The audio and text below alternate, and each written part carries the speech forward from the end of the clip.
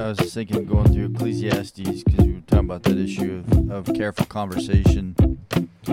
You know, the fool just fills up words. It just multiplies. And we live in a society where everyone's talking and no one's really communicating, right? And no one's necessarily listening either.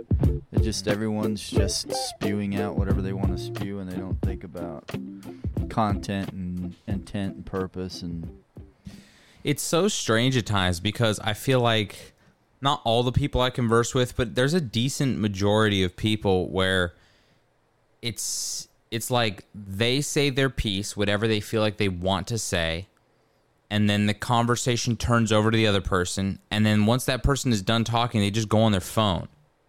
And they'll just like pull up their phone, scroll while the other person's talking, and as soon as the other person kind of stops, then they put their phone down, and then they start talking again. And then they'll like listen to the person for about 30 seconds, and they'll go back to their phone real fast, and then they'll go back to talking. And it's like, you can't even give them your full, like, you expect their full attention back from you. And it's just, it's such a strange thing, because like no one's really listening to anyone. They're all just waiting their turn to finally say what they want to say, even if it's not really that pertinent to what has been being said, because they weren't paying attention anyway. yeah. So like, can I pick back off? Like, I'll wait till you're done yammering on, and then I'll pick back up where I was and what I was saying and the thoughts that I had. And it's just like, you've bored me. You've bored me with your speech. Yeah. I know I just asked you a question. Like, I didn't just say something, you decided to talk back. Like, I posed a question towards you, but I don't really care. I just wanted to ask the question so then I could answer it myself for you. Yeah. So as soon as you're done yammering on and flapping your gums, I will turn off my phone and then begin to speak again. It's just so like, and you could just tell the people that have like the lowest, I don't know, you could tell the people that have the most anxiety are the ones that like, they just cannot sit there and listen to anything without having to immediately go to their phone. Yeah. It's like they must be engaged with the most entertaining thing possible, and if you're not saying words that are entertaining, which is honestly, it's kind of helped me. I appreciate a conversation like this between the two of us, because I can say all that I want to say, and I know that you're listening, and then you can say all that you want to say, and vice versa. But it's forced me to be brief with my words, you know, and just be very, very picky and choose like what exactly I'm going to say. Just say a thought, and then maybe there is a compound thought I want to add to it. And if it's super pertinent and it seems like they're engaged, I'll add it. But I'll also just, it's fine. Here's one idea. Hopefully you actually heard what I just said, and I don't want to throw too much at you or you're going to stop listening and not hear any of it. So here's just one little bit of something. I think that's, you know, having conversations, that's going to be a lost art, for a better way of saying it, because of people so used to cell phones and everything, you know. It's like to really sit down and engage someone in a conversation, it's going to become harder and harder for people to do that. I think it's just because it's just like so much is about entertainment, right? Looking at your phone, that next thing it's gonna, you know, aw yeah and ooh yeah and whatever else, and it's like if your conversation isn't doing that for them, they're back on their phone just looking for something. I mean, it feels like we're all just taking turns monologuing. Yeah. And it's like, all right, it's your turn to talk. It's kind of like if you go, I don't have like a ton of experience with this, but I've heard that going to like open mic nights as a comedian trying to do comedy, it's really tough at times, because a lot of times the only audience are the other comedians waiting to go up. And they're not listening to you. They're just sitting, going through their notes, prepping for what they're going to say. So you get up there, monologue to people that aren't paying attention, then you get down, and the next guy gets out of the crowd, goes up there, monologues to people that aren't paying attention. And it's just like, there's never, it's just a chance for you to get out there and like work out what you're going to say, but no one's really like listening to you. And I feel like that's kind of what it's become, but it's just like you're not you're not making whatever you're saying to me interesting enough for me to be fully engaged with it. Well, then you add to that, the movement within the emergent church movement within the church itself. It's like it really doesn't matter if you come to any kind of point. There's no real purpose. It's just that as long as you had the conversation. But it's like, but if there's no intent behind it, what's the point in having it, Then it's just words, and it really doesn't matter if we resolve anything or anything like that. It's just as long as we're saying something, And you compile that on to where we are as a society, it's like, man, we're just breeding complete shallowness and anything devoid of any kind of content. I think the other problem with it, too, is that everyone has almost got the burden to say something. Where, especially with, like, the rise in just casual activism, is like, why aren't you saying something about what is happening? Why aren't you verbally picking a side on all these issues? And it's like, well, maybe I don't know. Maybe I should just listen. But it's like you're being ridiculed for not speaking up. And it's like, well, you know what? Not everyone should speak about everything. Some people don't know anything. And so everyone is just like, this is their chance. And that's where, like, I feel like certain social medias especially, it doesn't lend itself in any way for conversation, really. It's just, it's for you to post your thoughts out there and then, like, have your couple cheerleaders, clap at you in the comments and be like, hey, that was beautiful, love you, stay strong, super proud of who you're becoming. And, like, they didn't read it, they just, like, that's just what they say. And then, like, one other person that, like, says a disagreeing remark, and then you just, like, block them immediately. That's it. Just like, not dead, done, muted, stop talking. Which is so scary. There's so many people that also, like, horrible existence, right? Well, and then it translates into real life, which doesn't, like, if you really, really believe in something, shouldn't you fight for it in the court of public, not just public opinion, but, like, it's almost like you're sparring with someone. You have two different ideas, and you're both in the pursuit of truth, you would hope, and figuring out what the real answer is. And so you're both going to throw ideas and arguments back and forth at each other and see where you guys end up. But I think the problem is now you take activism and the longing to say something and be heard, and then also the hyper, like, self-help, self-preservation, where in the eyes of a lot of people, the ideal situation is you want to create your little bubble that you live in, and you need to push away anyone and anything that is emotionally demanding, emotionally draining, that asks anything of you that isn't what you want already, that requires thought and care, people that contradict what you believe. Even if you, I've seen people that they're friends. They agree on, like, most things, and they'll have one thing that they don't agree on, which isn't even a thing that comes up in conversation. Like, it's not going to affect the friendship, and they're just gone. They're gone. They just immediately remove them from their life, and it's because they're, like, scared of ever having to actually have confrontation, but they also want to say things. They want to say things that they believe, and it's like, well, who are you saying them to? People that already believe it as well? Because if so, like, what are you accomplishing? You guys already believe, you all agree, but you're supposed to go tell the rest of us who don't understand yet. But you refuse to speak to us because we disagree. So it's just like you're not building your army. It makes you wonder if they have doubt in what they say they believe, right? Because if it can't, like, truth fears no questions. It doesn't. It's the truth. You can't undo it just because you ask a question or, right, try to attack it or what have you. Yeah. And so you kind of sort of wonder, well, do they really even believe what they're making a stand on, because they're not willing to have someone pose an opposite view and to ask questions and to challenge that maybe it might not hold up. I mean, that's kind of a scary existence, right?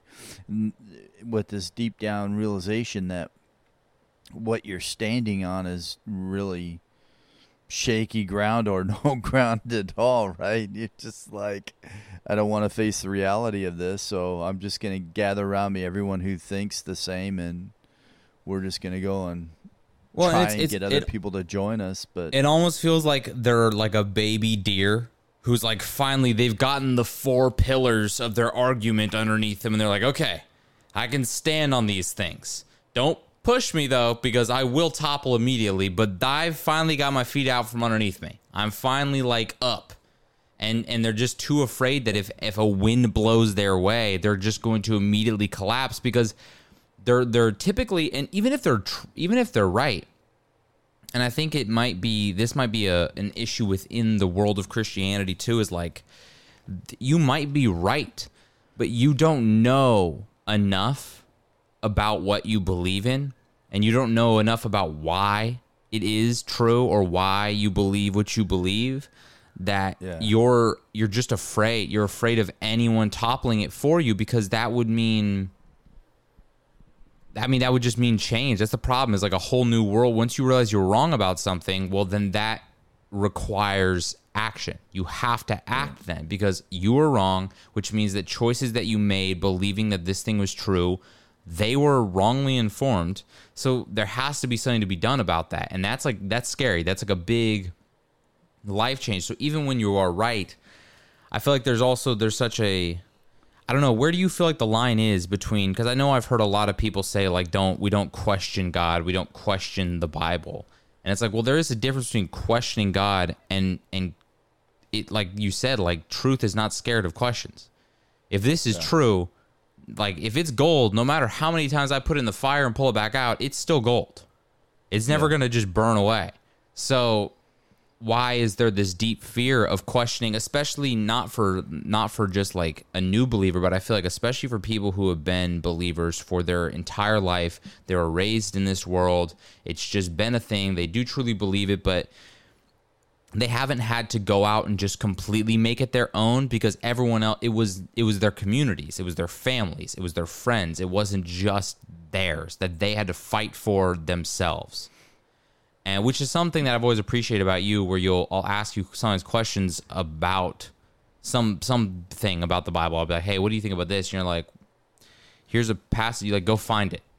Like, go figure it out for yourself, because once you find it, it's yours now. You know it for sure. And it's something that you dug out and you mined out and you discovered. And now you really can stand on it. And you're not just quoting back the 1 or 2 lines you heard someone else say, but you don't have the hours of research they put in to come to those conclusions, so that you don't really know how to argue. You got like a tweet back, but you don't have a full argument because you never had to go seek it out yourself. Yeah. So what would you say about that? True, is it because you have you then it's like, well, I mean, I can't tell you how many conversations I've had with people, and they say, well, so and so says, or they say, who is they? Yeah, exactly. And are you gonna? And if we're talking about the eternal state, heaven or hell, this is a huge thing.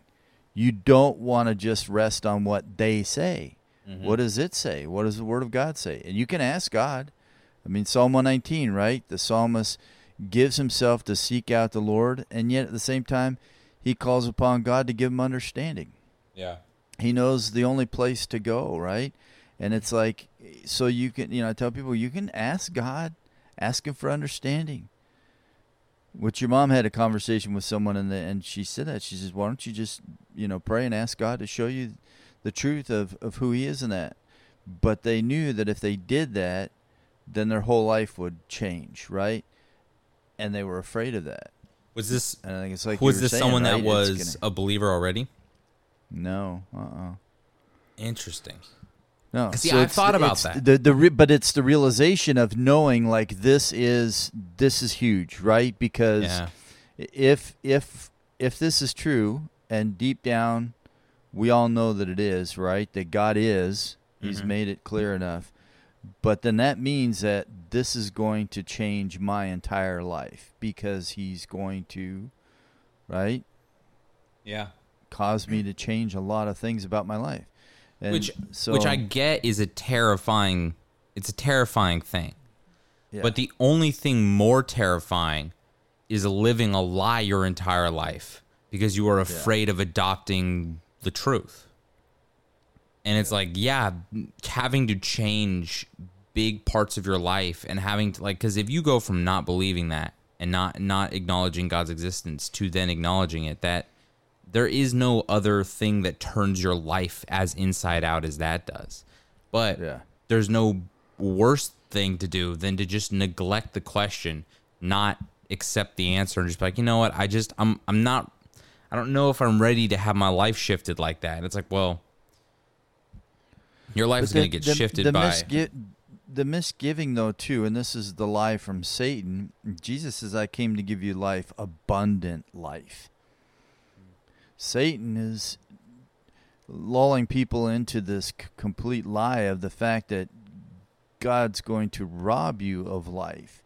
He's going to take away from you all this joy and everything else. No, God is going to give you abundant life, and he is the giver of life, and all the things that he gives us in life to enjoy, as Ecclesiastes has taught us, we've been going through it, is that God gives us these things as gifts, and they're meant to be enjoyed, and you can enjoy them and glorify him at the same time.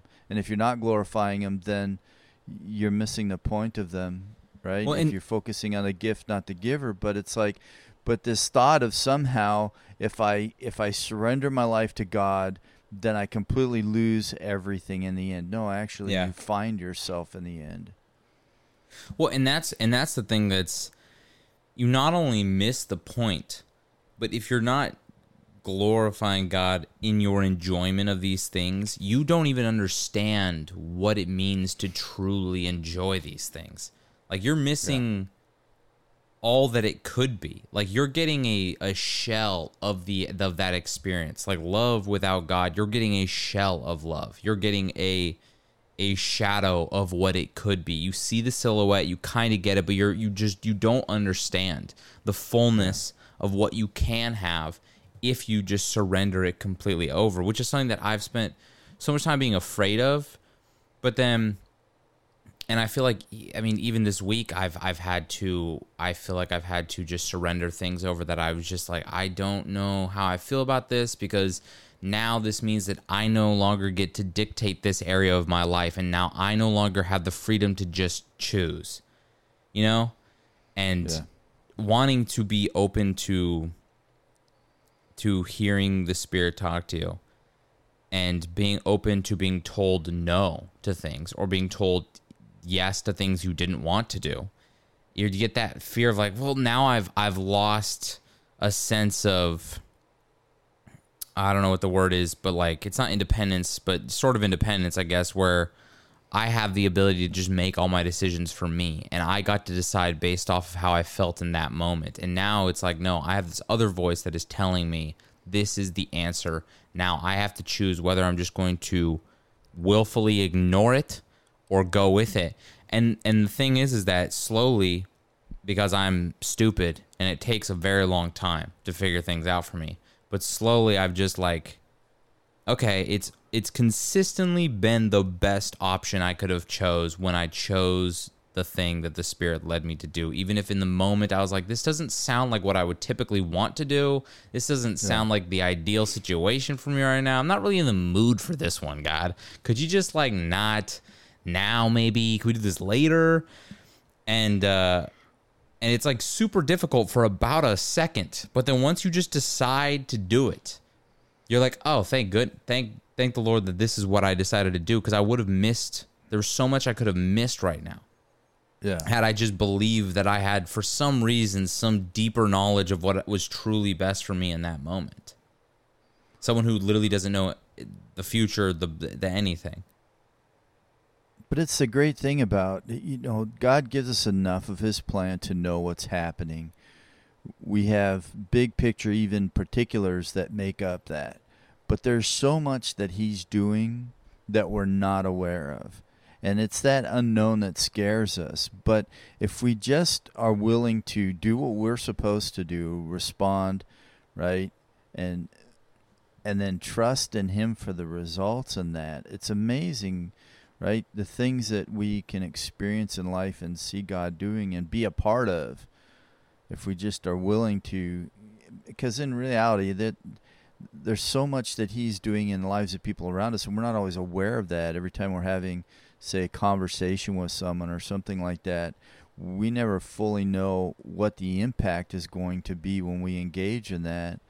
Mm-hmm. But, I mean, there's so many things we can miss out on if we fail to respond when we have these opportunities to just do, right? And God says, if you just do this, right, do what you need to do, and then just leave the rest to me. And I mean, it's amazing to see the things that God can do in and through us. Well, you kind of miss this. It's so point A, point B in our mind sometimes, where I'm like, okay, I'm standing at point A, and my goal is point B. So obviously what makes the most sense is that I just step from point A to point B. Yeah. But you didn't realize that along the way, you've just stepped over A1, A2, A3, A4, A5, A6, A7, which were the things that were going to make point B actually worthwhile or actually meaningful or use. Like, you think that, oh, this is the dream person. I just want to get married. Why can't I just get married or something like that? I'm just looking for my person. I can't seem to find it. Like, all God has to do is just send. They know who he knows who I'm supposed to be with, so why would he not just send it over, you know? Yeah. And then it's like, well, what if you don't realize that if he sent that over to you right now and you had that person in your life, you would fumble the bag. You would fumble the bag. You would get right at the end zone and you would fumble the ball right there because you aren't ready. You aren't there yet. You aren't mature enough. You don't have the life experience. You're missing all these things that are going to make that relationship as rich as it should be and to make it actually work. So why would you want to gyp yourself out on the fullest version of that relationship just to get it now? It's like if your dad's putting your bike together for you and you're like, can we just get it now? And he gives you the bike, but the chain's still not on. And it's like, well, this is great. I've got the bike, but I can't go anywhere. Yeah. I can get like a running start and hop on and like make it 10 feet down the block with like that's all I got. You know, so why would you not want to just wait the little extra amount to get the full version of the product? And I think that because we have such a finite, it's so hard for us to grasp the fact that there are things that we just don't know. And we can't see. We can't see past. I mean, we really can't even see past right now. Like, I don't know what's going to happen in 30 minutes. I don't know how the rest of this podcast is going to go or what we're going to talk about. So how am I supposed to plan out anything, really? And we think like, well, I've got it on the calendar, God, so obviously this is what's going to happen this is for what's gonna tomorrow. Happen. This is what's going down. This is how my day was plotted out, so obviously this is how it's supposed to go. And we really can't imagine or fathom that anything can sort of deviate from what we've expected is going to come, but yet it happens, right? So often in our life, things come up and we're just like, no, I couldn't have seen this coming at all. Well, it's interesting. Go for it. No, please. I was just saying it was interesting. We're closing up on Ecclesiastes in chapter 11. This is how he starts off the chapter and talking about, the way that our lack of knowledge as to what's going to happen and so on can either paralyze us, right? Or we have these expectations and think we got everything figured out, and we fail to realize that things aren't always going to go our way. So he says, cast your bread upon the waters, right? And then he talks about portioning it up between 7 or even 8 because you don't know what misfortune's going to come. And it's like sometimes there's going to come failure, but also there are going to be times of victory in that, but we don't control that outcome. Only God does that, So there's just things that we need to do and ways that we need to act, and there's even an element of risk to our lives as believers, and I think so many are trying to avoid that, right? But what God wants to do in and through us and how he wants to refine our life, he knows what's best for us, and yet we have a hard time just trusting him to do that. And I think that even like in our environment, we're looking at the lack of trust that we have in God. Like I even realize with believers, it's like there's not that certain words you realize aren't a part of a vocabulary, like born again Christian, or the reference to the Spirit working, or our soul, or even the issue of faith. It's like it's not a part of the conversation, and yet trust is so vital. There's this constant dependence that we must have as we walk through life, of just trusting God, taking him at his word even, and we get so used to in our life, we think we can predict everything, the weather. We go to the store, we have all these options, as opposed to, a farmer who has no idea if a crop's going to come in or not. He's completely dependent on God for the rain and sun and all of these things to happen. We can walk into a store and get food from all over the world. We can get fruit out of season. We can get all of these things, and in the process of that, we've lost that dependence. Well, I mean, right? I think it's almost terrifying. I'm having a panic attack in the middle of Kroger because I can't. There's 40 cheeses, and I'm like, I don't even know which one is the one I should get right now. I don't know which one I want, because what if I get one and then the other one literally right next to it was the better one that I would have enjoyed more? And so it's like this stressful, which is really interesting when you look at the Lord's Prayer, of how it's just asking for your daily bread. And I feel like that's like the least, it seems stressful to ask, hey, just give me what I need right now. I just need what I need right now. Give me what nourishment I'm going to need. Give me the mission that I'm going to need. Give me exactly what I need to do and say right this second. Because we want to plan. We want to have an idea of what's coming around the corner. But like, I don't really. The more that I live life, I really don't want to know fully what's coming around the corner, because if I don't need to worry. I don't want more stress. I'm already stressing. I don't need to have this anticipation. Like, there is nothing worse, like, than when your parents tell you, hey, guys, we just got tickets to go to Disneyland. And you're like, what? This is the greatest day of my life. And you're like, yeah, we leave 7 months from now. And you're like, oh, so this is the worst day of my life, because now I'm just going to have to anticipate and wish and hope and just bide my time waiting for the moment that I finally get to go. And you're counting down the days, and every day feels like it's taking forever. But if your parents bought the tickets and then waited 7 months and then said, hey, guys, tomorrow we're going to Disney, that's so much more enjoyable, because you lived your life free of the thought of that. You weren't having to just spend all your time anticipating how it was going to be. The rides are going to be scary. What if my dad forces me to go on the big ride that I'm really not that comfortable with, but I don't want him to think that I'm like a sissy.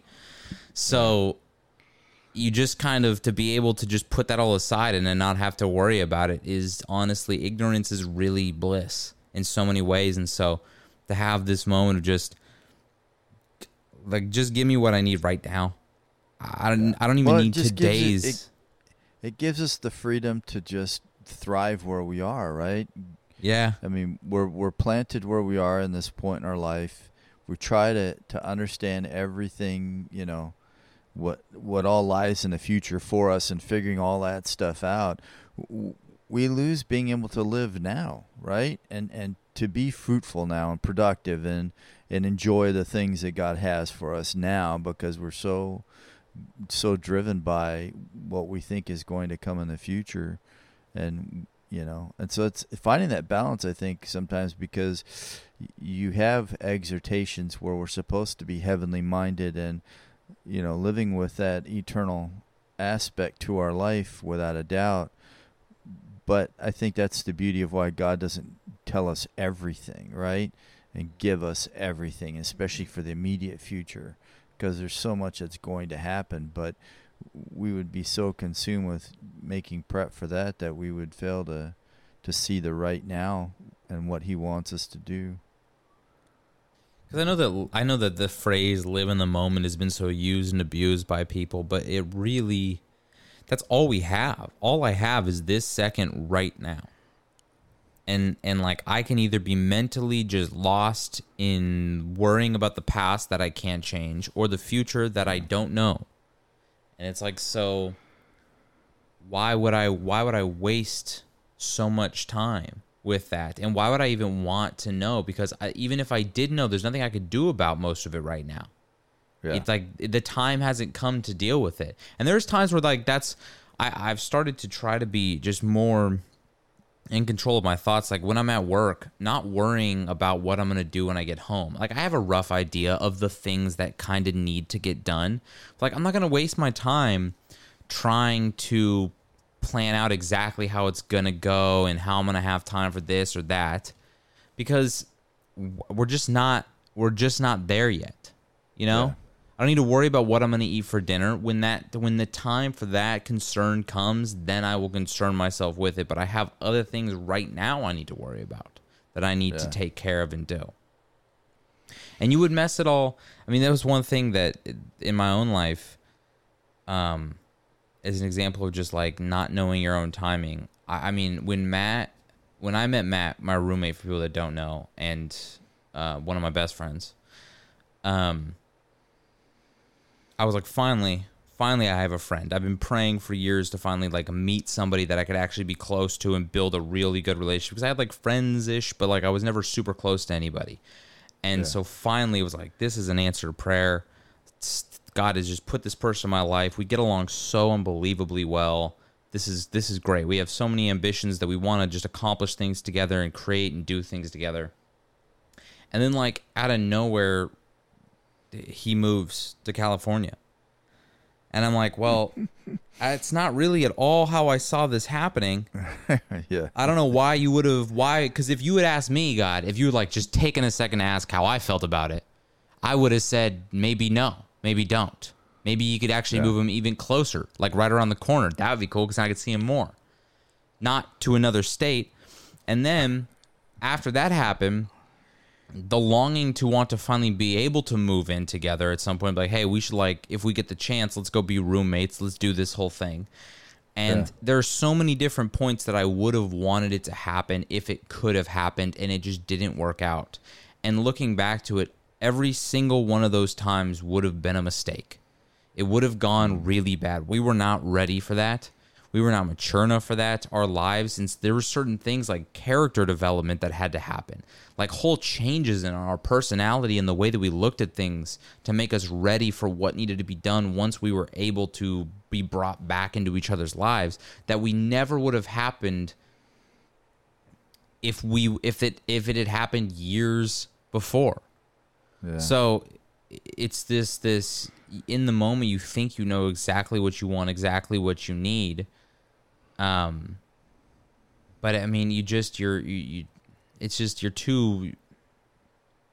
really can't see past the fog. I mean, it's foggy in front of you. You really don't know what's coming, and you don't know what it's going to look like. And you can reason from where you are now, but where you are now isn't going to be where you are in a year. So that's not a good thing to reason from. So many things are going to change in a year. So those things that you were counting on, they're not going to be there anymore. And the things that now you are counting on, they hadn't crossed your mind. They weren't even an option at that point. And now all of a sudden they are. That's really insightful, man. Seriously. Yeah, everyone listening needs to pay attention. I mean, it's freeing. It's freeing. It's been one of the most freeing things for me. It feels so like scary at moments. It's like when your dad tells you to jump off the edge of the pool and he's going to catch you. And I'm just like, yeah, but I mean, well, what if the case you drop me and I drowned within the 5 seconds before you pull me back up again? Are you sure this is going to go over that well? And then you do it. And then you're like, this is the most fun thing I've ever done in my life. Let's spend 4 hours out here and I'll just keep jumping into your arms and you catch me and put me back up on the edge again. Well, and all the fears and anxieties of things that we don't know, right? I mean, think about all the things that we don't know, if we're really honest with ourselves. And yet we have all of these fears and anxieties built up on things that we don't even know if it's probable, right? I mean, it's like we just have these scenarios, these what if things. This is why I just won't do that with people. I'm not going to do what ifs because we just don't know. We don't even know, right, in the moment everything that's going on, why would I think that I can sit here and figure out what's going to actually truly happen in the future with all conviction and say, right? And Yeah. we build up these things in our head, and we get all anxious and afraid and all of this stuff, and we can just, destroy ourselves from the inside out with these kinds of thoughts. And it's like, but what's the point in going there? I mean, life is hard enough. Why Yeah. why add to it? Why add to the problem? Today has enough of its own. Yeah. Why Don't worry bring about in tomorrow's? and next days and everything else. But it's nice having that big picture because we have the assurance of where things are going. We know what God's going to do in the end, right? And You know the end of the know story. all of these things, yeah. And we know enough to know, right? Wars and rumors of wars and all these things. We know enough to know what's going to come and happen, but not so much that we start, freaking out about it, or that we start trying to overanalyze and overthink, which we can also do. We try to sort of scrutinize everything before we make a move in life, assuming that somehow we can factor in every factor that's out there, but we really can't. There is an element of risk to our lives as believers, and there's an element of hazardness and difficulties that are going to come. It's just a part of life, right? It is. And that's where faith comes in. That's where we trust God. That's when, right, we just lean on him and move, right? I mean, even I think in the things that we know, because Proverbs, right, chapter 3, do not lean on your own understanding, but all your ways knowing him. It's like even when it's like with the application of wisdom, he gives us the principles in Proverbs. He gives us the wisdom, but even in applying it to our life, we still need him. Like there's never this point where you sort of get this deistic view of things where God's given us everything, okay, and then he steps out of the picture, now it's all up to you. No. Well, even if we have the principles, we still need him to apply them. I mean, I think that Christ, that was the great example he gives us in the Gospel of John, that I don't speak of myself, nor I do of myself, right? These are things that the Father does, and then I do them, and this is what, right? These are the words of my Father. It's like that constant dependence that the Son had on the Father while he was here walking as man among men. It's for us to have that same kind of dependence and just trust. And it really just feels scary at first to let go of the reins, to just let go of the wheel and to trust. But once you do, it's the most relaxing, the most peaceful decision you could ever make, because then it's just, I don't have to drive the vehicle anymore. I'm not the one driving. I'm not the one making decisions. I get to just trust that when the next turn in the road comes, God knows it's around the bend. He's driving the vehicle. I'm just here to sit and watch and see what he's going to do next. And whatever he asks of me, I'm here to do. But he's running the show. So if he wants me to hand him like a Pepsi from the cooler, then I'll do that. But like, this is his road trip, not mine.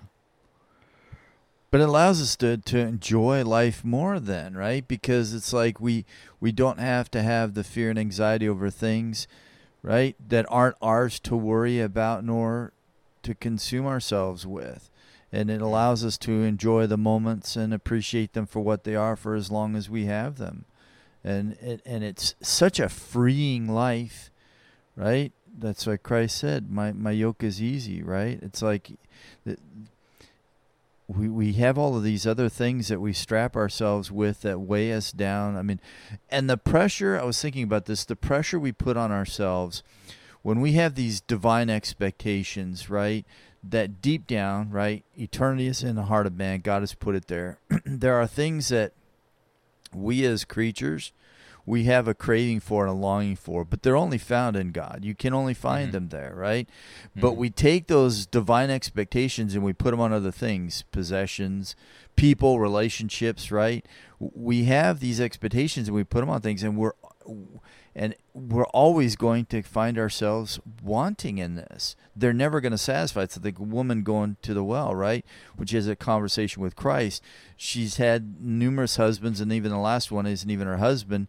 And she keeps trying to fill that space in her life that only God can fill. He's the only one who can give the living water. He is that.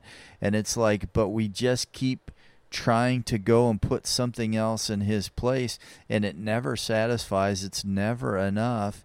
And we just keep insisting that we're going to do this over and over. And it's like, but if you would just realize, as Christ says, if you just realize what's before you, right, and take what I'm offering you, you'll never have to come to this well again. I had a thought speaking on that the other day that I wrote down. I've tried to make a habit more and more of bringing my notebook with me when I'm reading or stuff in the morning, just because I'm like, I need to make an effort of just, maybe I don't have any thoughts that day in particular, but if I do, why would I not want to just like jot it down? If God's going to say something to me, I might as well remember what it was.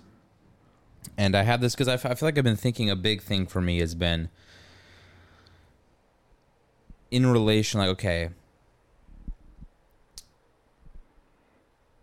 if all that God says is true, then what should be my relationship to people? What should be my relationship to things, to gifts given by God, whether spiritual gifts or physical gifts that he gives us, whether it's food or drink or whatever, or entertainment or anything? And I had this thought. Don't mind my choppy reading skills. But it was, God has spread out everything you could ever need and want on a table in front of you, the best that he has to offer, and it's available to all who just come and sit at the table. Yet some still insist on sitting out in the cold, eating the scraps of what's been thrown away, the rotten and the spoiled versions of what's being served inside. They try to assure themselves that they are warm and secure as they shiver in the cold, afraid of the coming darkness.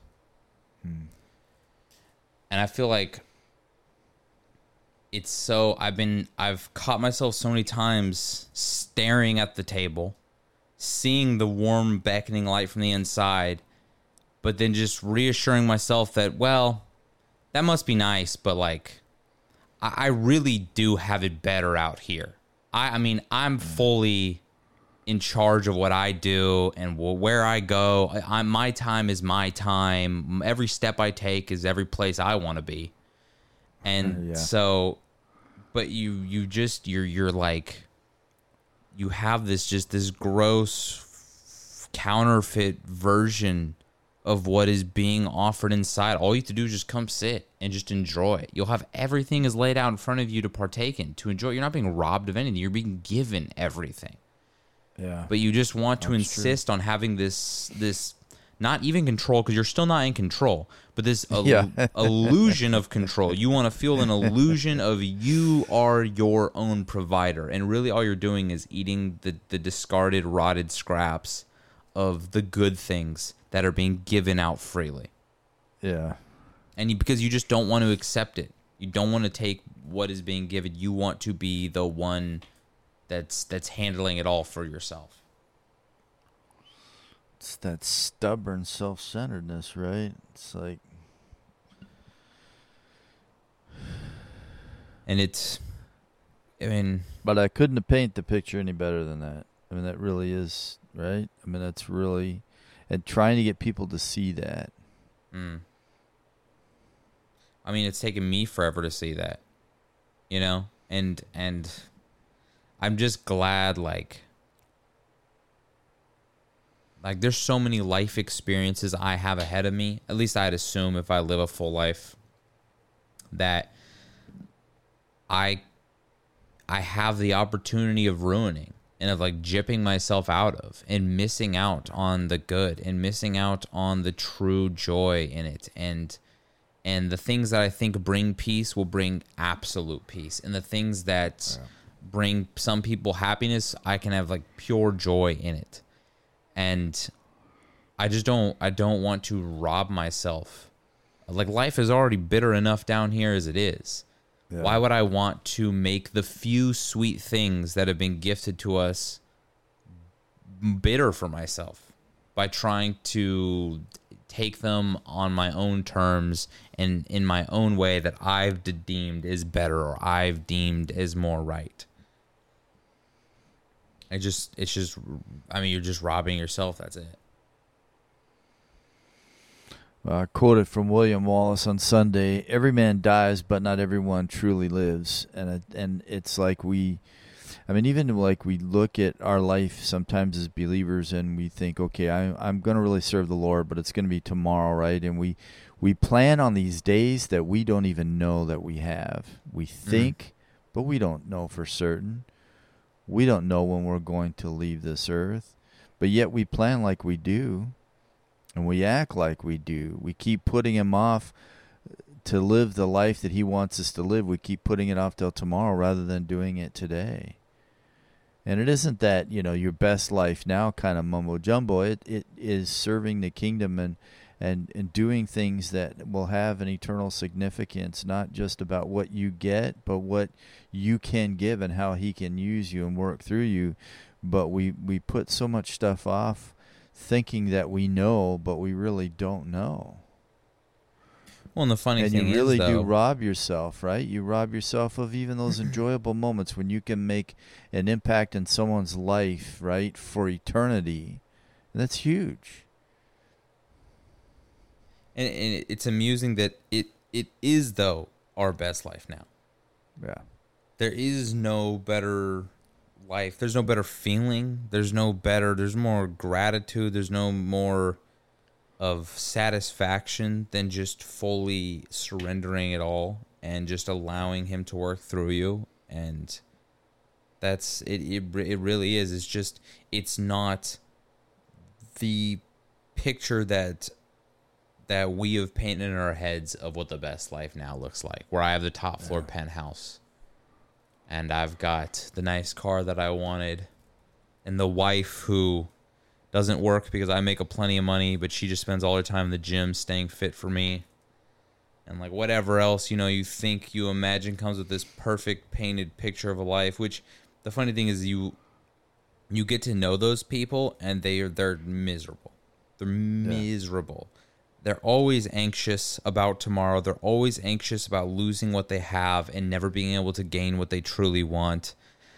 And it all feels like it could be taken away from them at a moment's notice. And it can. That's the thing. It just can be taken away at a moment's notice. Yeah. So I would be afraid if I were them too.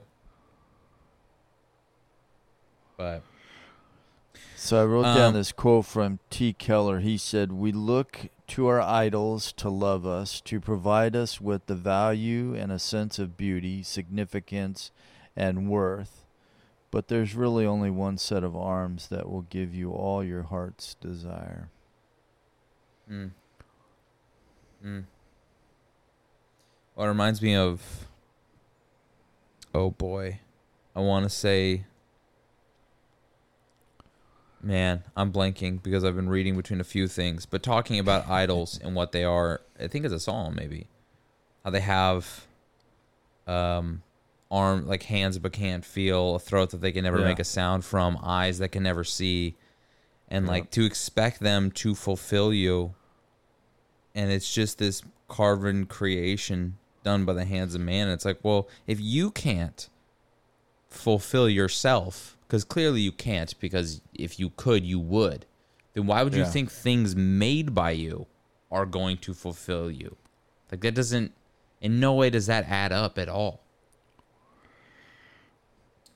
And the fact that they're dead and lifeless and the worshipers thereof become, right? Like they're God. It's like you're dead and you're lifeless.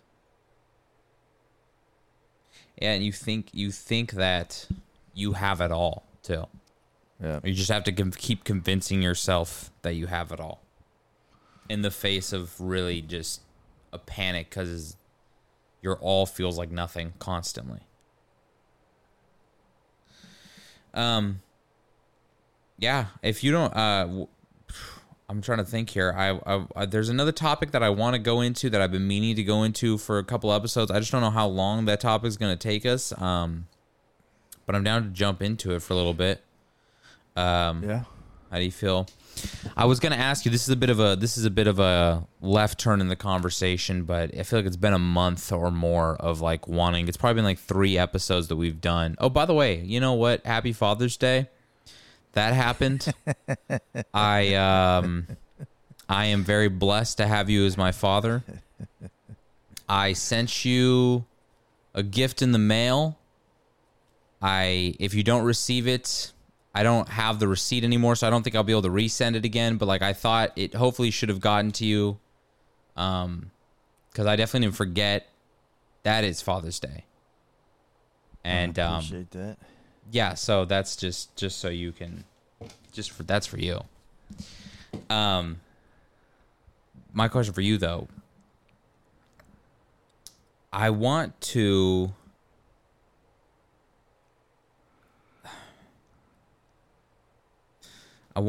implement fasting into my life, or I feel that there is an importance of it and making it a practice. I just don't know exactly the best way to go about it, what that's supposed to look like, and the reasoning behind exactly why you're doing it, and like what is the goal in that. And I don't know, I know you're someone that has done it at least a few times as far as I can remember in my youth.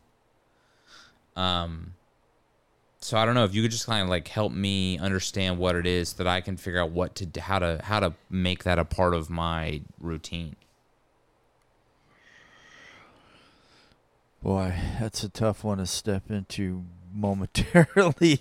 That's my question. See, this is my question right here. This is my question. This is where maybe this is like the teaser for next week's episode. One, though. Okay. Well, then maybe we'll just make this the teaser because we're already at like an hour. So like we'll make this the teaser. Next week we'll plan on that being the topic, and then we can really jump into that. Yeah, because that's really good, and that's something I wouldn't want to just rush over in the last few moments. And yeah, because I feel like there's a lot to be said about it. It's a thing that's not talked about a ton, and at least from what I don't see a ton of. It's not like a common sermon series that people are doing on fasting and on the reasoning behind it, the mentality going into it, and what you're supposed to be getting out of it, and also why you're giving up what you're giving up, how to choose the things that you decide to give up, because you can fast. You don't have to fast food. Like you can fast from food, but I'm sure you can fast from plenty of things, Yeah. So if that could be something that we jump into next week, that would be really helpful for me because I just keep using the reason I'm just procrastinating fasting because I'm like, well, we haven't talked about it. I don't know what I'm doing. So I guess I'll just be able to keep eating whatever I want this week, and we'll figure it out next week. So, and honestly, if we want to push it off 3-4 more months, I'm sure that I'll be able to manage. But if that's something that we would like to address next week, I'm 100% in on it. No, let's do that. Okay, cool. Well, in that case, what's been on your mind for the last few weeks? Has there been anything that we haven't just discussed in this episode that's been thoughts and things like that? Man, I don't know. I just feel like overwhelmed. It's like coming into July.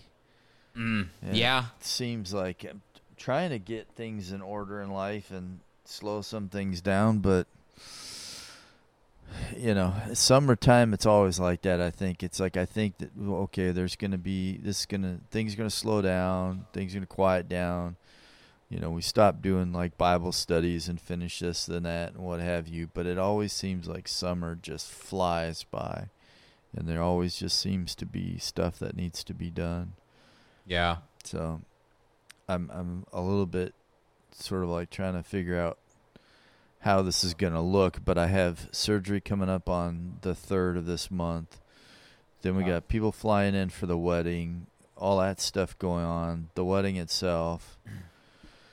So, and trying to figure out, okay, if you're counseling people, right, it's like, you know, it's not like life goes away for them. Yeah, do you get so like it's summer not vacation like, from yeah. like It's talking like not people off the ledge or whatever? Yeah, all that Hey, stuff doesn't hold come on, to a hold on for screeching 3 more halt, months. so. I'll Yeah, pick back up with this one in September. I know the divorce, it's messy, but can you guys just like wait Well, just it's a like, little bit? You know, and folks have stuff going on, and it's like, and they need to talk, and you know, so it's just making yourself available. And I don't do office hours. It's 24/7.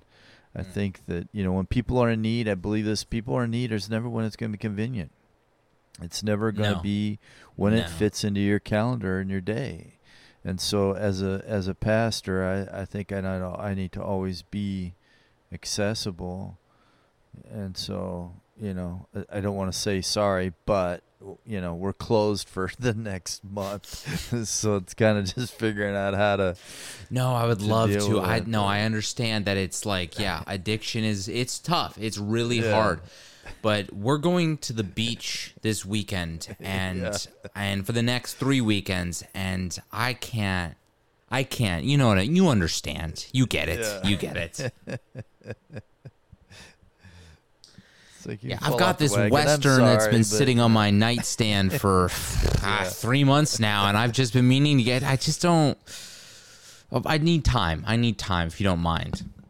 Yeah. That must be tough, though. That must be tough to like, especially now as you see the church growing, which has got to feel like good in some ways, obviously, to like just see the people continue to come, not just for the sake of numbers, but just like it gives you an opportunity to just do more for people. But Yeah. does it? I feel like before, even when it was like the church was at half the size it is now, your plate was full. Like that, it was stacked already. You had plenty to do. You didn't just have an abundance of free time just floating around. You know what I mean? Yeah, and it's, you know, and it's not just this body, because at least what, 2 or 3 people who've reached out that need counseling or need someone to walk them through something, and it's like, but they are going somewhere else and they're part of another local body, but they don't feel like they can go to their pastor, or in one case have gone to their pastor and totally ignored. So it's like, you know, it isn't just even people fellowshipping with us. It's that there are people in need elsewhere. And it's like, you know, you don't want to say, well, sorry, but you're not a part of this flock, but you're a part of the body of Christ overall. So, Yeah. you know, it's like you want to be open to that and to be there and avail yourself to be there for them. But yeah, it can get a little bit consuming, I think, sometimes. That's why it's good. You need to be able to step away somewhere in there to get a breather. So your mom and I are going to try and get away this month after the wedding. We're going to try and go away that weekend after. Oh, But nice. You guys are going as out to we- that, as we that look beach house, at it, right? Yeah. So, but we're looking at it like it's always tentative. We've planned to get away so many other times in our life, and it just never came about because there was always something to do. So we'll see, but that's the plan. But I'm glad to be used by the Lord. I'm thankful that you know, that we can be there, and that there are people, you know. It's just interesting because someone asked us one time, but we were talking about planning a church up here in Battleground, and they're like, but there's a church on this corner and that corner and whatever. It's like, yeah, but they don't deal with everybody. Yeah. They don't touch every single life here, right? I mean, it's just still amazing that you can still have all of these churches around here, and still there are people in need who are actually going to them. So it's like, you know, it's a little bit, I think in some senses for me as a shepherd, it's disheartening that can be so, but then it's an exhortation to me. Are there people that I'm not attentive to that I need to be? So, you know, I guess I can sit there and point my finger at other guys and say, okay, shame on you for, but I just don't want anyone here running somewhere else if they need help. So there's that. I mean, listen, the Lord's work's never done. Yeah, no, that's true. And he doesn't give the like world's great full of vacation sinners, right? time. Yeah, hell's hot as ever. Still going.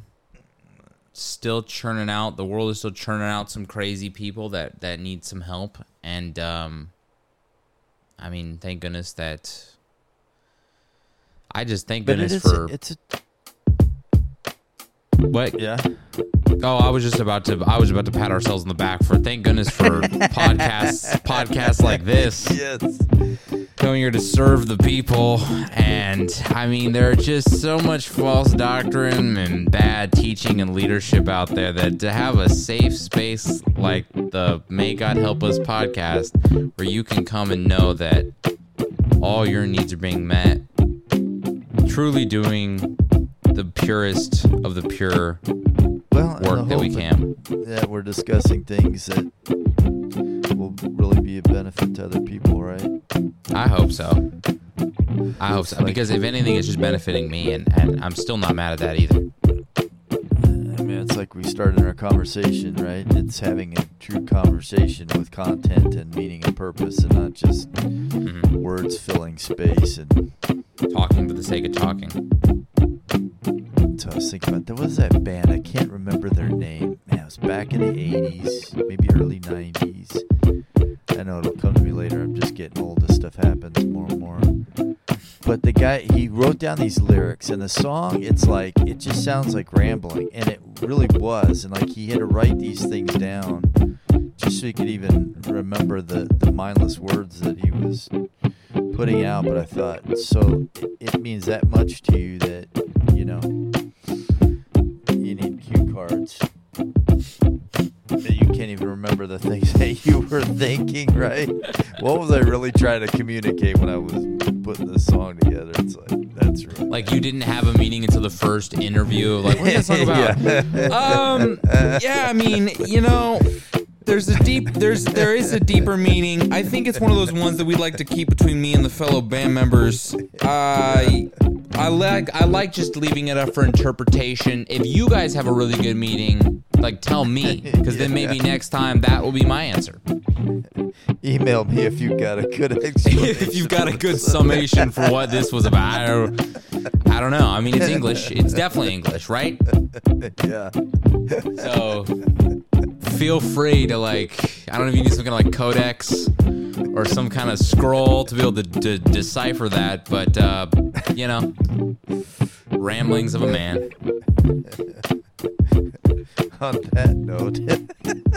that note, indeed, I hope that this podcast has been more than just ramblings of two men, one old and one just in the prime of his life. I'm just looking like a beast out here.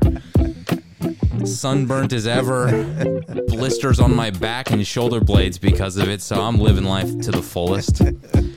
But thank you guys for listening to this episode of the May God Help Us podcast. Hopefully we get to see you guys next time. And hey, go ahead and if you listen and you want to submit a question, or you want mostly questions, I'm not really in this for critiques or criticism, so feel free to keep that one all to yourself. I get it. We're not like the best. Keep them to yourself. Yeah, but like if you want my opinion or my father's opinion, then feel free to reach out. I don't know, just like yell, like go outside and just like yell really loudly. And if God wants us to hear it, we'll hear it and we'll answer you. Send it out to the universe. We'll get it. We'll put it out there. It's like a bottle in the ocean. Just like tide, it'll come eventually. Yeah. All right. Well, in that case, thank you guys for listening to this episode of the podcast. And remember, may God help us. Go indeed.